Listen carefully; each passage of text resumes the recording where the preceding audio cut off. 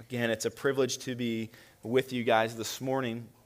If you have your Bible, I want to invite you to turn to 1 Corinthians chapter 10. It's a unique time that we're in. We're in a series that's entitled Called Out, and we're walking through the New Testament together as a church. And we're looking specifically at some passages, and we will over the course of the next few weeks. We're looking at some passages that speak directly about the church. What brings us unity? What gives us identity? Those types of things. This morning, I believe that it truly will be one of the more important messages or passages that we'll look at as a church this year. Before we get to that, I want to share something with you that tends to give me shame, if I'm honest, and maybe you're the same. We've all done it, though. We've sensed this craving to eat more chicken, and we've made our way to the tall red sign with the white outlines up high and the lettering, and with joyous anticipation is just dripping from our lips, or at least we think it's joyful anticipation. Maybe it was a gracious letdown for you, or maybe not. Maybe you realized it when you were on your way. Or maybe it was actually coming into the parking lot and you saw on the sign it says, closed on Sundays. Why should Chick-fil-A be the way that they are? Why should they have Christian values on those days and those moments we hate it the most, when we've realized after the fact that Chick-fil-A is closed on Sunday? But I really would like to ask, has anybody ever done that before? Anybody other than me thought that they should go to Chick-fil-A on a certain day? They've shown up. Some of you looked down at the ground, you looked around, and then you slowly raised your hand. It happens to the best of us and also to the worst, so I don't know if that's any consolation to you. But it should come to you as no surprise that Chick-fil-A is closed on Sunday, and because they are, they annually, it's estimated, lose over $1 billion of revenue. Imagine that. 52 days out of 365, that business is closed. And there's tons, literally tons of money on the table that's left there that they do not get. That's a lot of dough. And they don't seem to be budging either. They've held this position from the beginning. And they're not letting go. And so we say, well, why would they be that way? We'll get to that in a minute. In 2019, the Super Bowl was played at the Mercedes-Benz Stadium in Atlanta. Inside the stadium, which, by the way, typically football games are being played on Sundays, and in this NFL stadium, there is a Chick-fil-A, and yet that Chick-fil-A has never been opened on a Sunday. Even when the Super Bowl is there, they didn't open. So fans show up, they're hoping to catch an awesome game and also to grab an iconic sandwich, and to their dismay and discouragement, they are not served a delicious deep-fried chicken sandwich with a pickle on it, but instead they're just given something, French fries with everything on it. That's somebody rented the Chick-fil-A store. Chick-fil-A wasn't running it. They weren't waffle fries. They didn't shift their dogma to pull in a little bit of dough. They held to their standard. We will not be open on Sundays. And theories abound as to why Chick-fil-A would not be open on Sundays, what they call the Lord's Day. Maybe it's happier employees. If you work at Chick-fil-A, you're guaranteed to get one day off a week, and so maybe that's why they do it, some would say. Others think that it has to do with supply and demand. If one day out of the week you can't get the one thing you want, it just makes it a little bit more scarce. Maybe that's why they do it. People have accused them of doing it that way. Maybe they're just trying to be respectable. They're trying to be old-fashioned, and that wins them some applause and also some scowls. Maybe that's what it is. Either way, if we just let them speak for their own reasoning, that might be the most helpful. If you look at Chick-fil-A's, and this, by the way, this is not an advertisement. They are giving me some sandwiches, but not many. So this technically isn't. I'm just kidding. There's no sandwiches being given to me or fries or anything else for that matter. But if you look on their website, it says the corporate purpose. There's a dash there, and it says to glorify God by being a faithful steward of all that is entrusted to us, and to have a positive influence on all who come in contact with Chick-fil-A. Let me read that again. To glorify God by being a faithful steward of all that is entrusted to us, and to have a positive influence on all who come in contact with Chick-fil-A. This morning you may be disappointed. There's no Chick-fil-A here. Maybe you can smell it in the air. It's not here. It's also not going to be a sermon about how fantastic this business model is or how good the fries are or anything like that. Maybe that doesn't even speak to you. I don't know if you can be a Christian this morning and not love Chick-fil-A, but that's another sermon. There's little to do this morning actually with this text in 1 Corinthians 10 and Chick-fil-A, except for this. I think it's astounding that they would say that. This is the reason why they exist as a business, to glorify God by being a faithful steward of all that is entrusted to them. They've made a decision that in whatever they do, they're going to do it to the glory of God. And so whether you agree with them, whether you like that or not, I think that that's pretty amazing. And I would like to share this with you. That's my life goal as well. And I hope that as a church, as your pastor, I hope that that's also your desire, that your life's goal would be to glorify God by being a faithful steward of all that has been entrusted to you. So whether you enjoy salted waffle fries or not, I hope that you would take that one thing away from Chick-fil-A. And better yet, why not take it from the Bible? If you have your Bibles, turn again to 1 Corinthians chapter 10. We'll read verses 23, and we'll read all the way into the first verse of chapter 11. And I'll read it out loud. You can follow along. It should be on the screen this morning. The Bible says in verse 23, "All things are lawful, but not all things are helpful. All things are lawful, but not all things build up. Let no one seek his own good, but the good of his neighbor. Eat whatever is sold in the meat market without raising any question on the ground of conscience. For the earth is the Lord's and the fullness thereof. If one of the unbelievers invites you to dinner and you're disposed to go, eat whatever is set before you without raising any question on the ground of conscience. But if someone says to you, 'This has been offered in sacrifice,' then do not eat it, for the sake of the one who has informed you, and for the sake of conscience." And I don't mean your conscience, but his. For why should my liberty be determined by someone else's conscience? If I partake with thankfulness, why am I denounced? Because of that for which I give thanks. So whether you eat or drink, or whatever you do, do all to the glory of God. Give no offense to Jews or to Greeks or to the church of God, just as I try to please everyone in everything I do, not seeking mine own advantage, but that of many, that they may be saved. Be imitators of me as I am of Christ. And God bless the reading of his word. Would you pray with me? God, again, this is your word. We recognize that there's no fancy, thoughtful message that I can bring this morning apart from your word that would truly edify this body, this group, and these individuals. And so I pray that as we look at your text this morning and as I preach, that you would hide me behind the cross and that your words would be lifted up in spirit, that you would work in our hearts, ultimately to bring yourself glory. And we pray that this would take place, and we ask them in your name, Jesus. Amen. So let me say this before we jump into the body of the text, or the body of the sermon. Every aspect of every Christian's life creates an opportunity to either glorify or discredit God, to either honor or to dishonor God. This is the main point of the sermon this morning. Think about it. I'll read it again. Every aspect of every Christian's life creates an opportunity to either glorify or discredit God, to either honor or dishonor God. Another way to say that would be every aspect of our lives presents an opportunity for us to either preach a true gospel or to preach a false gospel.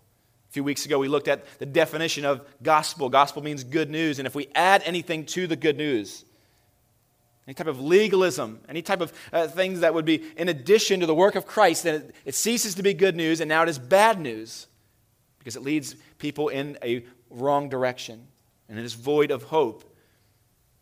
So I pray that every aspect of our church, corporately and individually as saints of Christ, that we would use every single part of our lives to glorify God and to not discredit Him.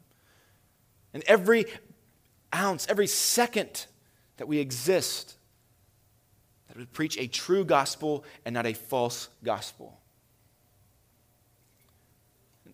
Frankly, this morning is a very practical sermon I'll give you some practical things that we can take right out of Scripture and we can bolt them on and apply them right to our lives with the goal of us glorifying God and bringing honor to Him. But before we get there, we may have to answer this question in the mind of some of you.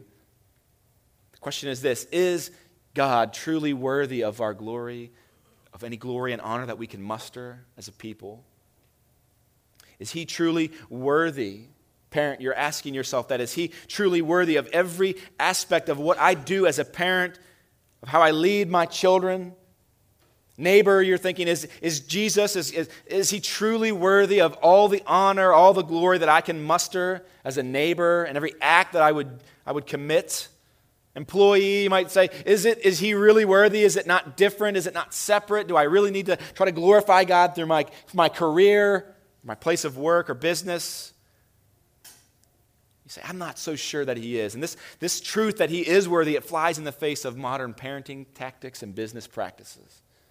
Amidst other things. Theologian John Frame, he offers us a helpful statement here. He says, creation is an act of God alone. Think about that. It's an act of God alone by which, for His own glory, He didn't need to, He desired to, for His own glory, He brings into existence everything in the universe, things that had no existence prior to His creative word. And He brings them into existence for what purpose? To bring glory to Himself. This is the narrative that we're given. This is the God that has been described to us through His word. Psalm 19, if you're taking notes, I'll read it out loud. It says, the heavens declare the glory of God, the heavens that He created, right? And the sky shows or proclaims His handiwork. Isaiah 43 says, I will say to the north, give up. And to the south, do not withhold. Bring my sons from afar and my daughters from the ends of the earth. Everyone who is called by my name, whom I created for my glory, whom I formed and made. Romans 11:36, this is one of our verses as a church, says this: for from Him and through Him and to Him are all things. To Him be glory forever. Again, church, this is the God that has been revealed to us in Scripture, that everything that has been created, everything is for what? It's for His glory. It's to be expended on His honor. Creation establishes God's ownership of the world and of the human race, and therefore demonstrates that He has the right to receive all honor and glory. And additionally, saints, if you're here this morning, I believe we're here gathered, we are to devote even more honor and even more glory than the universe, as we have not just experienced creation, but we have also experienced redemption. So we are doubly required, in a sense, to glorify God. Because of those statements, every decision made by a Christian should be decided as to whether or not it brings glory to God. Everything. It's all-encompassing. Every aspect of the Christian life is an opportunity to either glorify or to discredit God, to either honor Him or to dishonor Him. So if you're to begin your new life in this manner, to bring glory to God in every single way and in every area, no doubt you would regularly be faced with various predicaments.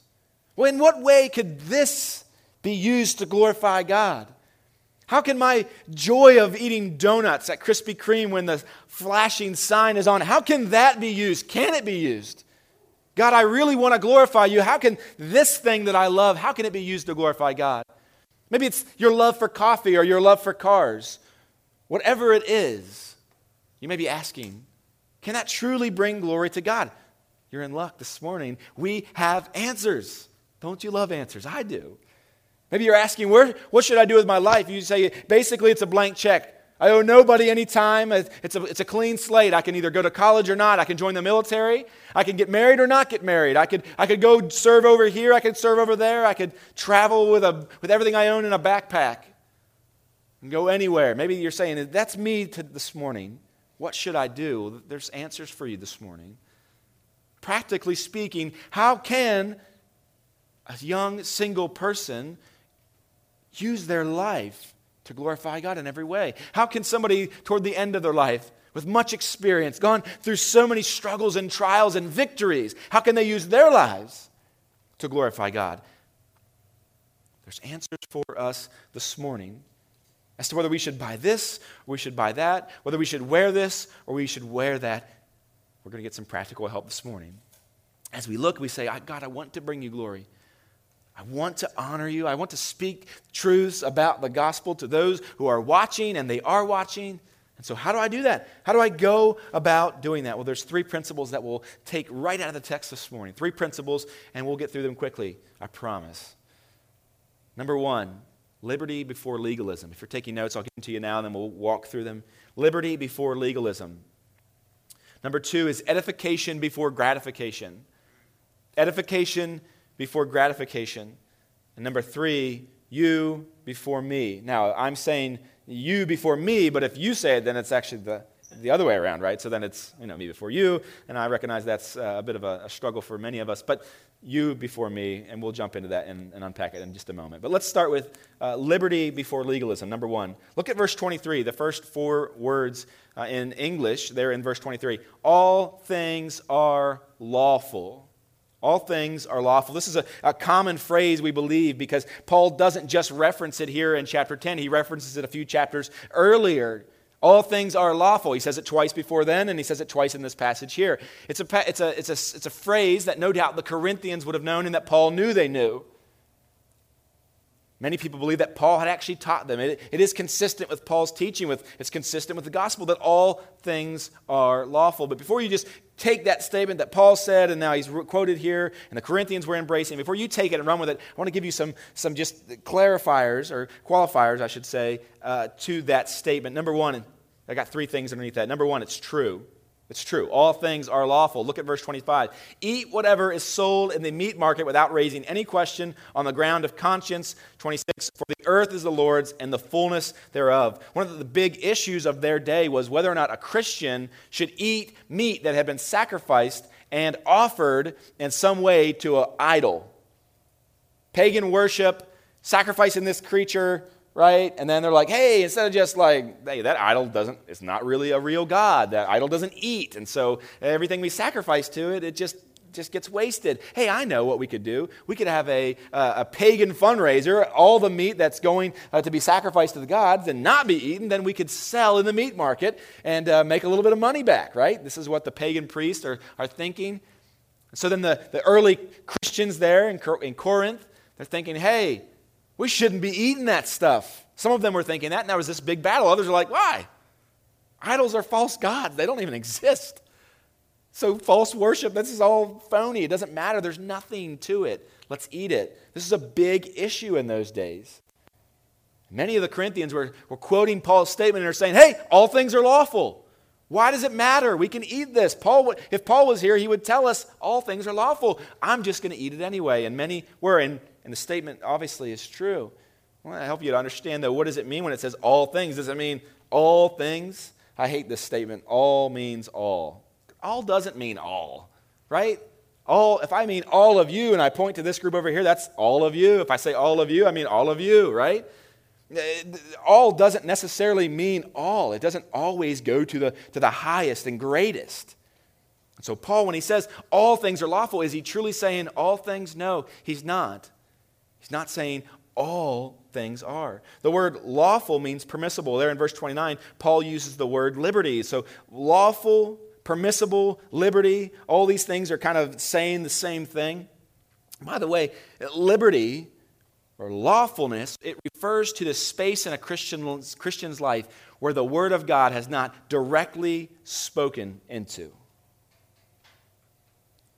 Let me give you an example. 1 Corinthians chapter 5, it says, a man has his father's wife. We're not going to go into much detail there.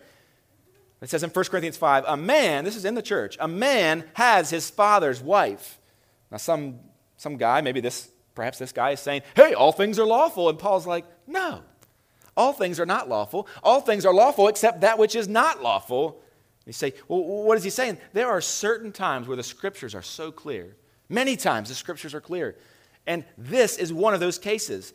Paul says earlier on in the book that even the pagans know that that's unlawful. Even the pagans know that that's a terrible thing. And yet this man is claiming that it's okay, and you're allowing him to meet in the church.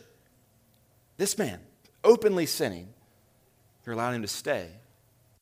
So there's an area here where the Word of God has clearly spoken into, and in those areas we do not have liberty. We have the ability to fulfill and obey those laws, but we do not have liberty to disobey them. And there's no new word or revelation that can remove the commands of God in our lives. We'll never be, as Christians, permitted to steal. It will never be okay.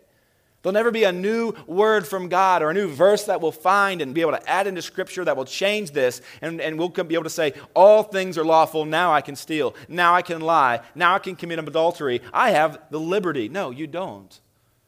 We don't have liberty where the Scriptures have spoken. Well, I feel like, no. It doesn't matter what you feel like. It doesn't matter what you've experienced. The Word of God alone governs us. And in those areas, we do not have liberty. We have ability to obey. And in all other areas that are not governed by precept or principle of the Word of God, we have liberty. And that is a wonderful thing. And that's what Paul is saying. When Scripture doesn't tell us, I said directly only, but it's directly or indirectly. When Scripture doesn't inform us in the way that we should go, we have liberty to determine what we should do. We're governed by the Spirit of God and our conscience at that point. I want you to notice something here. This idea of liberty before legalism, helping you to understand. And so we have liberty where Scriptures are not very clear, where they're not clear at all. They don't give us instructions. And Paul gives us a beautiful example of liberty before legalism. I want you to know this about Paul. He's not married. Paul's a single dude. Earlier on, I think it's chapter 7 actually, he's talking about how he can do so much. He's able to do so much for God because he's not married. And he says, because I'm not married, I'm able to serve the Lord all the time. There's nothing wrong with being married. He said, but I promise you, I can serve God greater than you can because I don't have to take care of my wife. I can stay at the office and prepare more to serve and to go. I don't have to worry about my children because I don't have any children. I can travel the world and preach the gospel and start churches. He's like, it's great that God's allowing me to live this life and not be married. He's like, hey, I'm going to just throw this out there for you guys. If you're not married, this is Paul speaking, if you're not married, some of you guys are getting real nervous, some of you single folks. He says, if you're not married, why don't you consider not being married? If you don't get married, you will be able to serve the Lord, presumably as I, unfettered in a sense.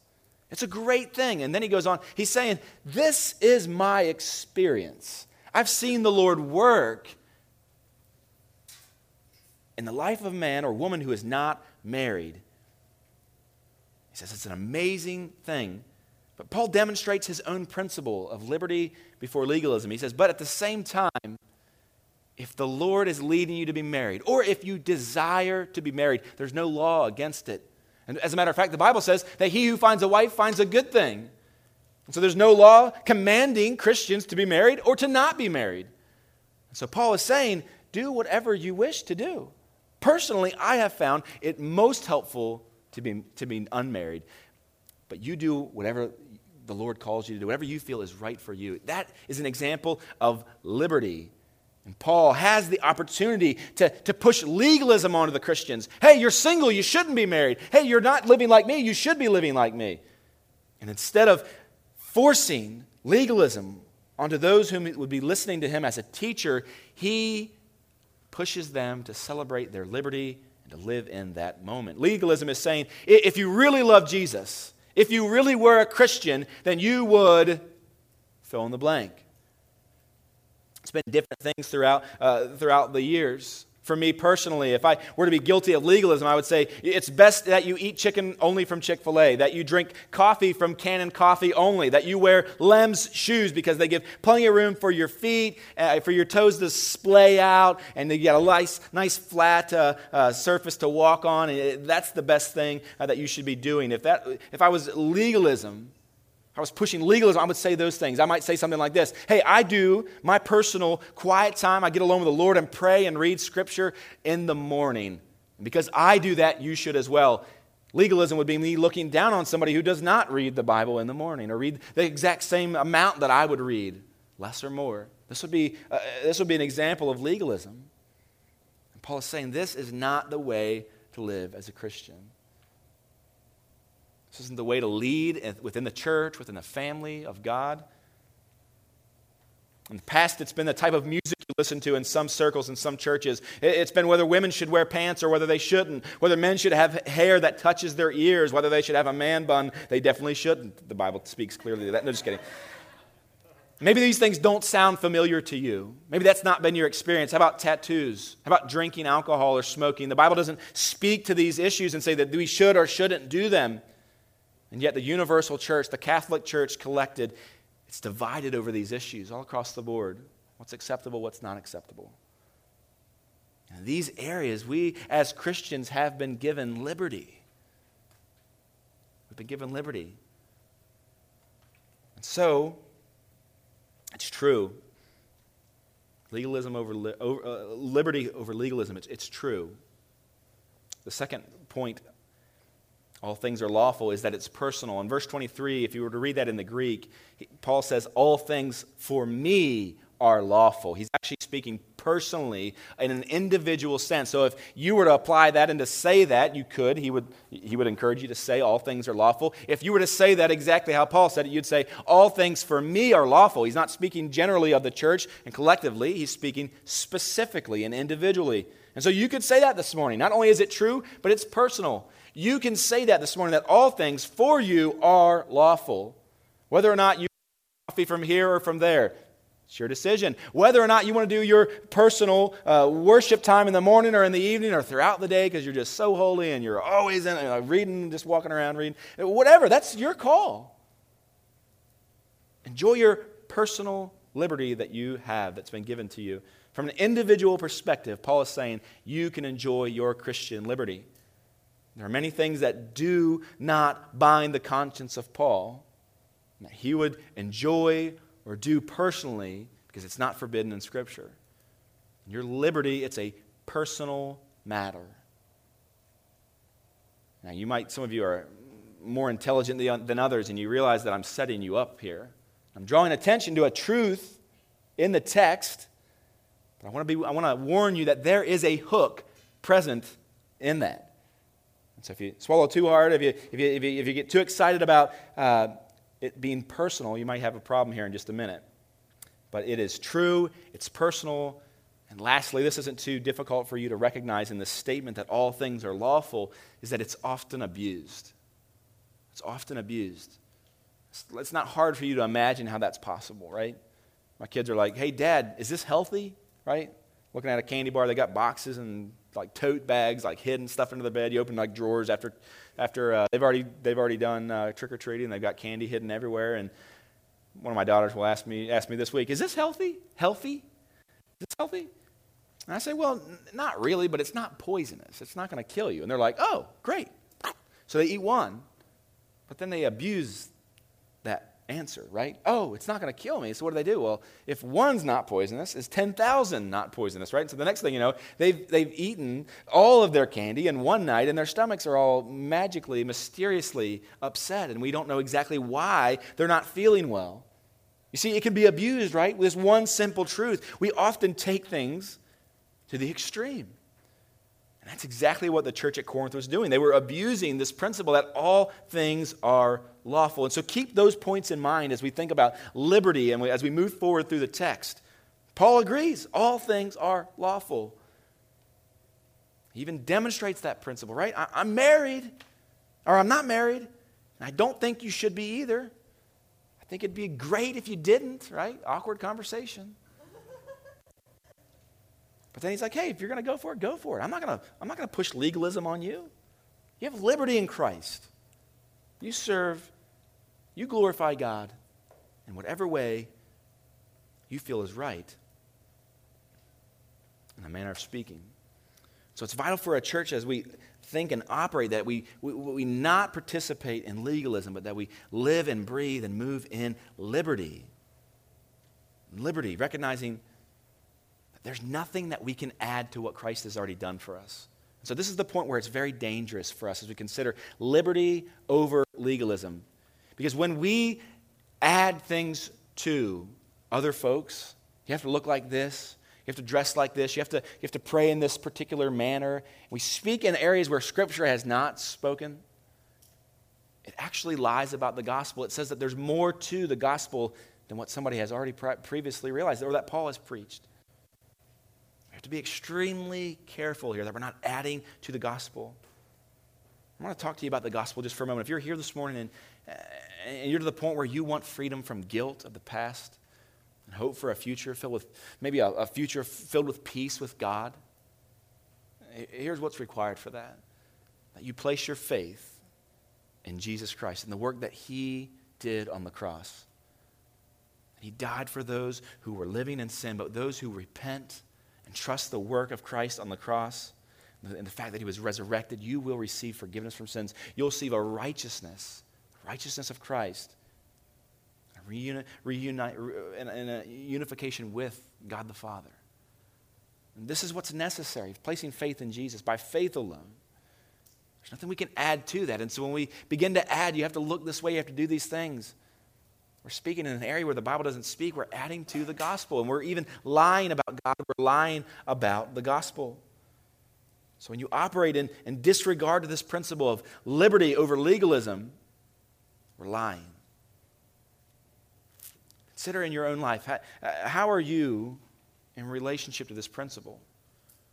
Just a few weeks ago, we looked at each of us personally had this tendency to add to the gospel. Back in the day, it was circumcision, right? That's not something that we're gonna flock to and try to push on everybody, right? That's a little bit weird. That's not where we're at today. That doesn't mean we're not adding to the gospel. So again, I would invite you just to consider your own life. In what ways are you adding to the gospel? Where are you tempted to do that?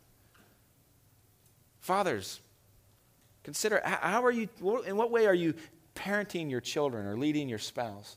Lead them down a path that's unhealthy or unhelpful.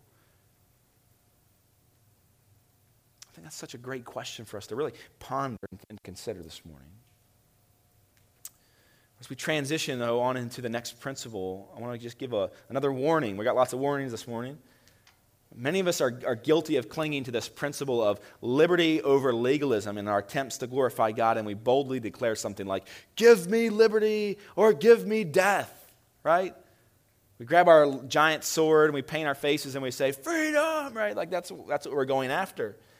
And we want these things. God is, for freedom we've been set free. And so now we're going to live in our freedom to do whatever the Bible doesn't tell us we can't do. While all things are lawful, that's not the only principle that guides us as Christians. Another principle that I mentioned a moment ago is edification before gratification. Edification before gratification.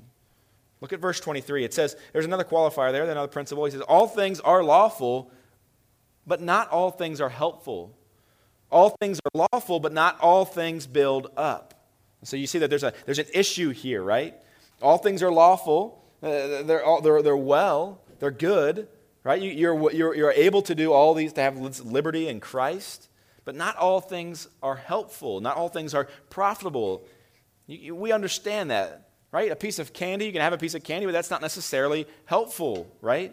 Netflix, right? It's like, well, we love Netflix. Is it lawful for a Christian to watch Netflix? Of course it is. The question could be asked, though, is Netflix truly helpful? Some of you guys are like, you're touching the golden calf. Please back away from Netflix. I recognize that. I love me some Netflix. But the question, you see, though, not everything that is lawful is also helpful. Not everything that is lawful or permitted for a Christian builds up. So it's legal for you to drive, it's illegal for you to drive down the Dual, roll the window down, and just throw money out the window. It's illegal for you to do that. Okay, it's against the law. That's unlawful. What is lawful, though, is for you to go eat a sandwich at Wendy's and get a chicken sandwich there. That is lawful. But it's just like throwing your money out the window. It's a waste, right? And so you see that just because something is permitted doesn't mean that it's good. It doesn't mean that it's built up, right? If you want to do something that's lawful and that builds up, go eat a Chick-fil-A sandwich. Don't go to these other inferior restaurants. So So Paul's saying, hey, not all things that are lawful are good. Not all things that are lawful build up. And he offers a bit of a personal sense here when he says, not all things are helpful. He's saying, for me, not all things are helpful. And then he goes on to say, in the next one he says, but not all things are lawful, but not all things build up. And then he begins to broaden it out a little bit. He's beginning to speak in language that would make us think of the church, building up the church. Literally, that word means to build a house, to build up, to edify. It's where it's edifice, right? Edification. This is what it means in the church. So he begins to call our mind to that. Hey, think of building up. Think of what's good for you. Think of what's good for the church. And here's the point that he's trying to make. There are things in your life that you may desire that the Bible has not explicitly said that we should not do or that we should do, and that we have liberty in. And the things that bring us pleasure and gratification, they exist. But they're not all necessarily good for us as Christians, and they're not all good for those who are around us and who we lead and who we influence. I mentioned Netflix a moment ago, but I think hammers are similar. We could talk about hammers in the same way. Hammers, there's nothing wrong with Netflix. And truthfully, there's nothing wrong with a chicken sandwich from an inferior restaurant as well. If you think about cupcakes they're lawful, right? Right? They're lawful. Too many of them, right? Doesn't build up, it builds out. And this is what he's warning us, right? So many of us, though, when we think about, like, what do we really need to live our lives? If we're trying to glorify God, do we really need to lean into things that edify? Isn't it good enough if I just stay within the bounds of my Christian liberty? And Paul's like, no, there's another qualifier. There's another circle that you want to really get in the middle of. You want to get into this liberty, and you also want to get in there where it edifies. And where those two overlap, that's where you want to hang out. And so many of us we want to get that sword, right? We want to say, no, liberty. I can do whatever I want to do. I have freedom. And Paul's pulling us back. He's saying, stop asking the question, what can I do for myself? What can I get away with? And start asking the question, what brings glory to God? What builds up? What edifies? We won't spend tons of time in an application here, but I want to just draw your attention to this. In what ways are you using your Christian liberty to edify the church? So many times we think, how can we use Christian liberty to bring pleasure and joy to ourselves? And I want to turn that just a moment. I think Paul's doing that for us. In what ways can you use your Christian liberty, your freedom in Christ, to build the church up, to declare the gospel, and to explicitly glorify and honor God? In what ways can you do that? There's a danger as we consider this edification over gratification. There's a danger in legalism. There's a danger now with this principle as well that we slip back into legalism, right? That now we become legalistic in the fact that if we don't do anything, we don't eat candy, we don't eat cupcakes, we do every single thing, has to just do the best, have the most power and weight in this area of edification. And Paul's saying that's not healthy either. He would warn us against that as well. That we not become legalistic about edification. Many of us, I know I've been guilty of that as well. Come home and you're thinking, man, there's so much gratification and not enough edification. All the Kindles going in the trash. We're canceling all of our services. We're going to just sit around and praise God all day, right? That's a bit of an overreaction. Maybe some of you are like, no, that's good. That would be great. I would encourage you to consider, are you leaning back into this legalism? There's got to be a balance here. We enjoy our liberty in Christ. We don't become legalistic, but we also work toward edification and not gratification. So there's another lie that can be taught and told through the way that we live our lives. If we lean into gratification over edification, and it's this: that God cares more about our joy and our pleasure than anything else. And even more than that, He's not saved us for a purpose, and yet He has. It says that God has justified us, yes, but He is not sanctifying us. He's not setting us apart, and yet He is. So when we lean as Christians into gratification and not edification, we cease to grow. And those around us cease as well. So Paul is calling our attention. The Spirit of God this morning is calling our attention back to edification, concerning where liberty and edification overlap. And there, in that space, we will and can glorify God, and we have. So Paul's been speaking in a personal and an individual sense for most of this. But then he begins to expand it even more here in principle number 3. Principle number 3 is you before me. Principle number 3, you before me. In verse 24 he says, let no one seek his own good, but the good of his neighbors. One of the mantras of Americans is that each of us has the right to seek our own happiness. We have the right, inalienable. You can't take that from us, that we have a right to assert, to seek out and embrace our own quest for fulfillment. We have that liberty. But in verse 24, that footing is removed for the Christian.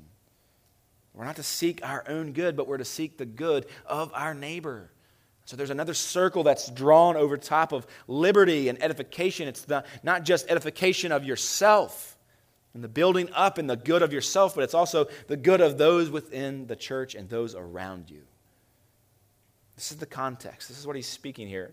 Remember, in verse 27, he says, if one of the unbelievers invites you to dinner and you're disposed to go, eat whatever is set before you without raising any question on the ground of conscience. But if someone says to you, this has been offered in sacrifice, then do not eat it, for the sake of the one who's informed you. Paul says, if you go to an unbeliever's house and he serves meat, then don't ask, just eat. Eat whatever's served. Why? Because there's no point in offending them. There's no reason there. Idols don't exist. They're fake. They're false. What does it matter, Paul is saying? But then the hypothetical, it gets a little more complicated because in that picture, there's actually a Christian now. It's not just an unbeliever and you. There's another Christian there, and this guy's awkward. Let me tell you about this guy.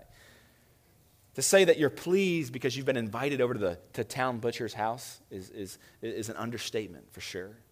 You know that typically this butcher, he is involved with some shady stuff, and it's pagan. Idol, it's associated with this, and so it's in a sense, by some standards, it's unclean. But you know that the steak that you're going to get served that night at that invitation is going to be exquisite. You know, the wine is going to be so good. It's not a Baptist that's been invited. This is you in a fantasy in a different world, right?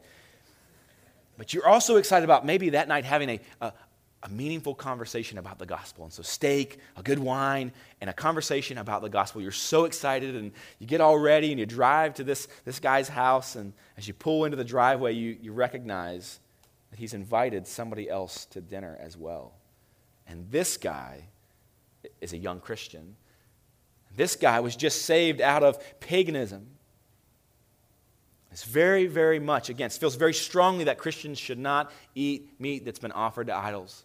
So by Paul's instructions, at first, if he's invited to this guy's house and it's maybe a little bit unkosher to eat that, he said, just eat it, right?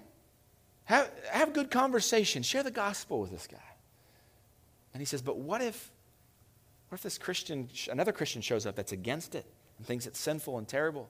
What do? Do you duke it out? Do you have like a Facebook battle right there in the presence? You're texting each other as you're taking pictures and tweeting what's taking place, and everybody's arguing back and forth. No, don't do that, Paul says. Just acquiesce.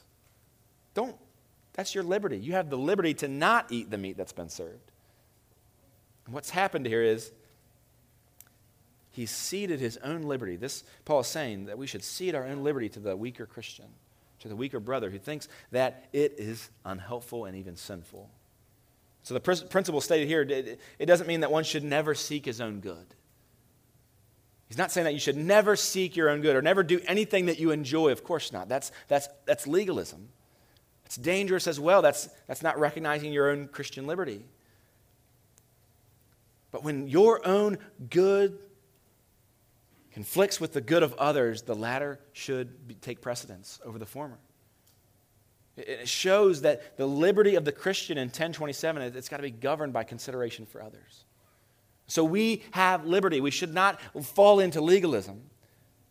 We also shouldn't fall into just self-gratification, whatever brings you pleasure, whatever brings you joy, but instead we should look to what builds us up and what builds us, those around us.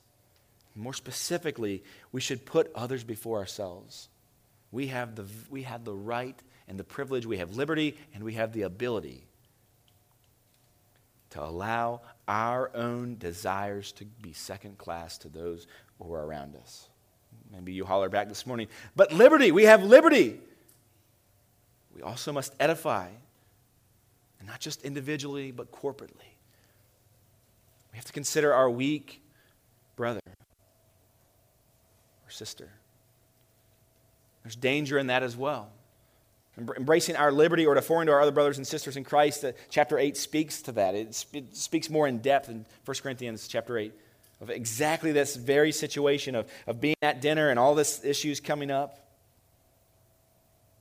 It helps us to understand that in this book that there's two types of Christians. This morning there's two types of Christians, and maybe you're already kind of sizing each other out. Well, which type am I?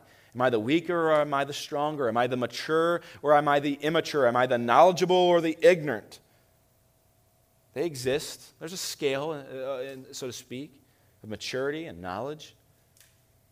Paul is saying to you this morning, if you're the more mature Christian, then when you can, give in for the good of the younger Christian, for the immature Christian, or the one that knows less. If they're leaning more into legalism, don't fall out into liberty and shove it in their faces and create some type of an argument, but lovingly cede to their point as much as is possible, and maybe a conversation later. There's danger in allowing the weaker and younger and less knowledgeable Christians to rule the roost, so to speak, and to win every argument in battle. But what is the motivation for why you would win an argument? What is the motivation for why you would lean into liberty? Is it really because you care for their soul? Is it because you desire liberty? Why would you fight for what makes you happy and for your position over theirs? Is it really because you want them to come to a level of maturity that you experience and enjoy? Or is it because you want to prove that you're right? 1 Corinthians also warns us that knowledge puffs up, but that love builds up. What a great application for us this morning as we consider you before me. I may have a greater understanding in certain areas than you in this particular area, or you over me. We have to be careful that knowledge puffs up. It makes us prideful. And what does love do? Love builds up. And so where we can, we check our hearts, and where we can, we allow the weaker brother or sister to have the application of whatever it may be, as much as is possible, consistent with the gospel. We give our liberty over. We have the liberty to do that. So like the other principles, when we operate in disregard to this principle, we lie again about the gospel, and we say that we are the point. We say that we are the point, that life is all about us. When we say, no, it's me before you, we sound like Pharaoh in the Old Testament, as we looked at earlier this year, who took everybody underneath of him, and he used all their resources and all of their energy, and he expended it on himself. That's not what God has done. That's not what he's demonstrated for us, and that's not what he's called us to. One of the greatest ways that we can truly glorify God and raise up Christ in his sacrifice is to have unity with the brothers. Not arguing over being right or being there first, or whatever it is that we fight about as Christians, but to really allow the Lord to be lifted up as we lower ourselves and put others before us. And this is the point, right? 31. So whether you eat or drink, whether you get married or you don't, whether you go to college or whether you don't, whatever it is, whatever you do, here's the test. Do it to the glory of God. And don't fall into legalism. Embrace liberty. And don't fall into self-gratification. Embrace edification. And don't serve yourself, serve others. We spoke of mantras earlier. This is the mantra of Jesus Christ. Paul says in verse 1 of chapter 11, he says, be imitators of me as I am of Christ. Philippians chapter 2, Jesus did nothing out of pride, but everything out of humility. He condescended to mankind. In Matthew chapter 22, Jesus is asked, what's the greatest commandment? He says, you shall love the Lord your God with all your heart, with all your soul, and with all your mind. The second's likened to it, love your neighbor as yourself. Jesus is quoting out of Deuteronomy chapter 6. That's the way that he lived his life, right? Loving the Lord his God with all his heart, soul, and mind. As we close, I want to just share this with you. Deuteronomy chapter 6 is so often misquoted. I don't want to be offensive, but by many people, including Jews and Muslims, and they use it against Trinitarians, against Christians who believe in a triune God, and they say, look, proof text, Deuteronomy chapter 6 says, "Hear, O Israel, the Lord our God." I've had Muslims and Christians in the spirit of humility and kindness and just brotherhood in some sense say, "What does it say, Josh?" Well, it says the Lord is one. And they look at that as if it's some kind of a proof text nugget that God had given Muslims or Jews prior to Christianity coming onto the scene in the first century. That's not the case. As a matter of fact, when in an apologetic sense, when you hear somebody bring that up to defend or to attack against the Trinitarian views that Christians hold, it's actually playing into our favor as Christians, because the very same word is found in Genesis chapter 2, verse 24. This oneness of God is also spoken of Adam and Eve, and a oneness that they experienced. And so there's more than just one. In that sense. But the point of that passage, I don't bring that up to talk about some apologetic or tool that you can use to defend your own faith and your own life or against the faith or against others, but I bring it up to say this. The point of that passage is not to say that the Lord is one, not three. The point of that passage is to say that God is not divided. God is not divided. He is unified. And that we too, as individuals, as we look at God, that our affection for him not be divided, as he is not divided. That our love should be unified. The love of the body, of the heart, of the soul, and of our strength should be unified as he is unified. A triune God, three in person, yet one God. Our three parts should also be unified, undivided, for and towards God. Asking the question in every level of our being, our heart, our soul, and our strength, how can we glorify God? He's worthy to be glorified. How can we glorify him? So we ask questions. How does this bring me happiness? How does this bring me fulfillment? So often, sadly, those questions govern us, and yet the question that should govern us is, how does this glorify God? How does this honor the Lord, and how does this speak the truth about the gospel? And so, Christian, every aspect of Christian life, every single aspect of your life creates an opportunity to either glorify or discredit God, to either honor or to dishonor God. And I pray over this church that we would be a church that chooses every day to glorify God and to honor him. Would you pray with me? God, this truly is our prayer this morning. And as I prayed at the beginning of our time together, we are unable to fulfill this in and of ourselves. And so this morning, it's our desire that you be glorified, that you be honored, that you be raised high, and that we speak truths consistently and unified about you and your gospel. We can't do that without your power. And so we lean and look to you this morning. We pray that this will be true in every area of our lives, our places of worship, our places of work, our homes, and our neighborhoods. To the ends of the earth, we pray that you be glorified, and we ask these things in your name. Amen.